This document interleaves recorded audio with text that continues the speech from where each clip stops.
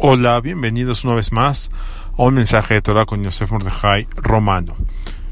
Nuestros jajamim, nuestros sabios nos han transmitido una tradición de que Abraham Avinu, nuestro patriarca, tuvo 10 pruebas muy difíciles que pasar y a lo mejor otras más menores, unas cuantas pruebas menores, pero en general el consenso es que el Eterno le puso 10 pruebas, las pasó todas. Hay varias opiniones de cuáles se pueden llamar pruebas, cuáles no. Vamos a ver una opinión interesante.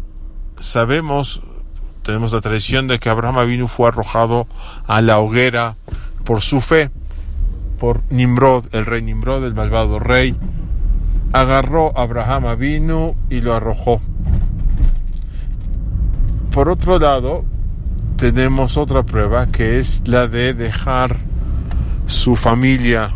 Lej leja, vete para tu bien, vete para ti, vete de donde estás y vete a Eretz Israel. Una diferencia en esas pruebas es de que la primera no está mencionada explícitamente en la Torah. La prueba de haber sido arrojado no está claramente en la Torah, está únicamente por remes, está insinuado. Por otro lado, la otra claramente dice Lej leja. La pregunta es ¿por qué? ¿Por qué una sí está mencionada y por qué la otra no? Una respuesta muy interesante que apenas oí es la siguiente. Cuando una persona tiene que sacrificar su vida por el Eterno, por el honor del Eterno, hay algunos casos que la Torah misma obliga a entregar la vida antes de transgredir. Son 3 penas capitales que la persona debe dejarse matar si fuese necesario. Es un acto, entregar la vida por el Eterno es un acto relativamente fácil, vamos a ponerlo entre comillas. Es un acto relativamente fácil de cumplir. Dura un periodo relativamente corto y la persona ya pasaría a mejor vida.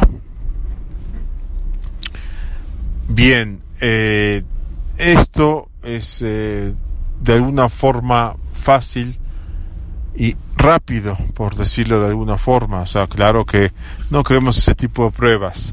Sin embargo, muchísimos Yudim han entregado su vida al Kiddush Hashem para fomentar lo que es el Kiddush Hashem, mencionar públicamente, santificar públicamente el nombre del Eterno. Sin embargo, lo que no es tan fácil es vivir con Kiddush Hashem. Haber dejado atrás la casa del Padre implica muchas cosas difíciles. Y esto fue un Kiddush Hashem también. También fue una prueba de santificar el nombre divino. No es nada más un tiempito y ya. No, es vivir al Kiddush Hashem. Implica muchas cosas, implica ser humilde, implica controlar el enojo, obviamente cada quien a su nivel, mejorar de una u otra forma, poco a poco, nivel tras nivel. Y esto es una vida un poco más difícil que entregar la vida por el Kiddush Hashem. En otras palabras, la Torah mencionó algo mucho más grandioso. Dejar la casa del Padre fue una prueba que Abraham Avinu pasó, pero fue una prueba prolongada, duró mucho tiempo.